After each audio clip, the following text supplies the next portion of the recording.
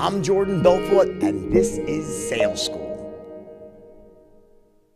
We got a great topic today. I want to talk about state management. This whole study on Pavlov's dogs, right?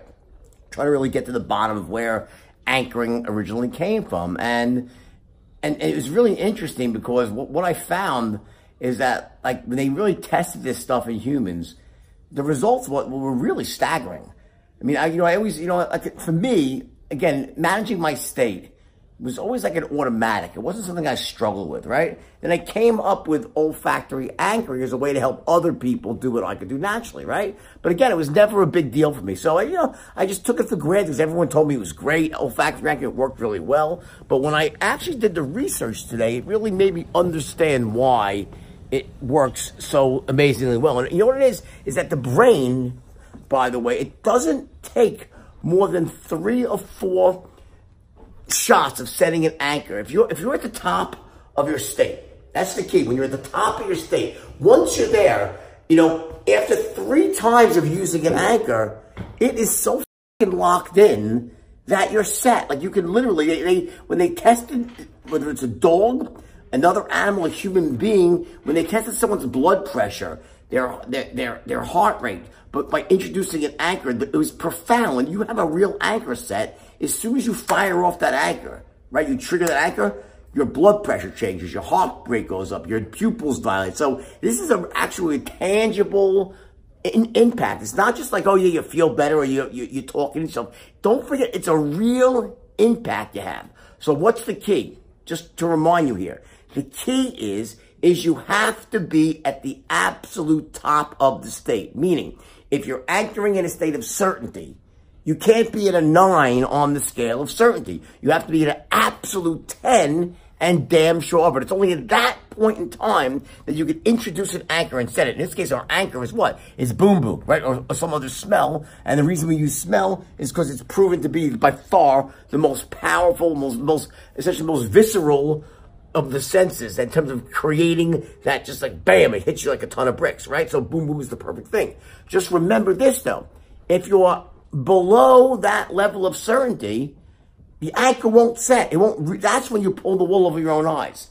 It's when you're not at a level of certainty. So there's no way to get yourself to that ultra high level of certainty artificially.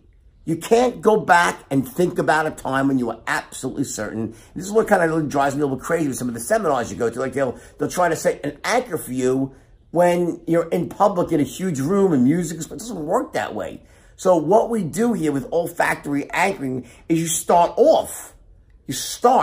by essentially conditioning yourself by, you go back in time, you think to that moment when you closed a big sale and you were feeling absolutely certain, right? And you amplify that image in your mind using your 5 sensory modalities, right? In other words, you want to use basically the key, your visual modality, your auditory, your kinesthetic, to amplify the image, make the image bigger, brighter, clearer, right? The point I'm making is, though, is that as powerful as that might be, using your own, inner, your brain's ability to intensify images and sounds, that's not the power of olfactory anchoring. The power of olfactory anchoring lies in the fact that the smell we're using is mobile.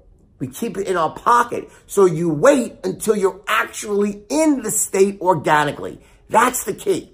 You can't manufacture, you can't artificially pump yourself up into a state of certainty at that level. But when you wait until you close a sale, you close a tough sale, big, and you're like, wow, and you're like, bam, and you're basking in the afterglow, and you feel unbelievable, right? Because you really did close a sale. There's a certain feeling that you get when you close a sale, a big one. You're like, damn, like you could conquer the world. That's the moment when you introduce the anchor. You get it? You can't think your way to this. We start off by thinking our way just to get ourselves sort of conditioned, right? But then if you want to set an anchor, you got to take it to the next level, and that is waiting until you organically get into the moment, you really close the sale in the real world, and then bam, then you set your anchor, and you're fucking set. You do that 2-3 times, you'll see that if you hook yourself up to a blood pressure monitor or to a pulse meter, you'd be shocked at the impact it has, a visceral, real, physiological impact when you set a real anchor. So please, this is a gift that you give yourself. If you're like me, and you simply never struggle with this stuff, right? It's just easy for you. hey, you know what? Then you don't have to do it. Okay, I get that, right? You know, I don't walk around with boom boom in my pocket. I just don't.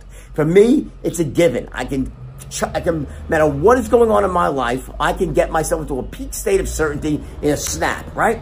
Only for business, though, right? My personal life, not as easy, right? But for business, I can, whatever it is, maybe my brain is wired with, you know, you call it ambition, greed, or just fucking sheer conditioning and force of will. When it comes to business, I can get myself into a state of certainty in a snap.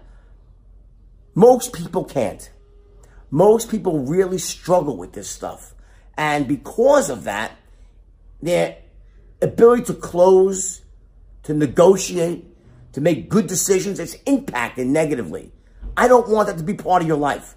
So do this, use your boom boom, and I promise you, it'll have a huge impact on your ability to just achieve in anything you do, all right? Love you all, and I will talk again to you soon.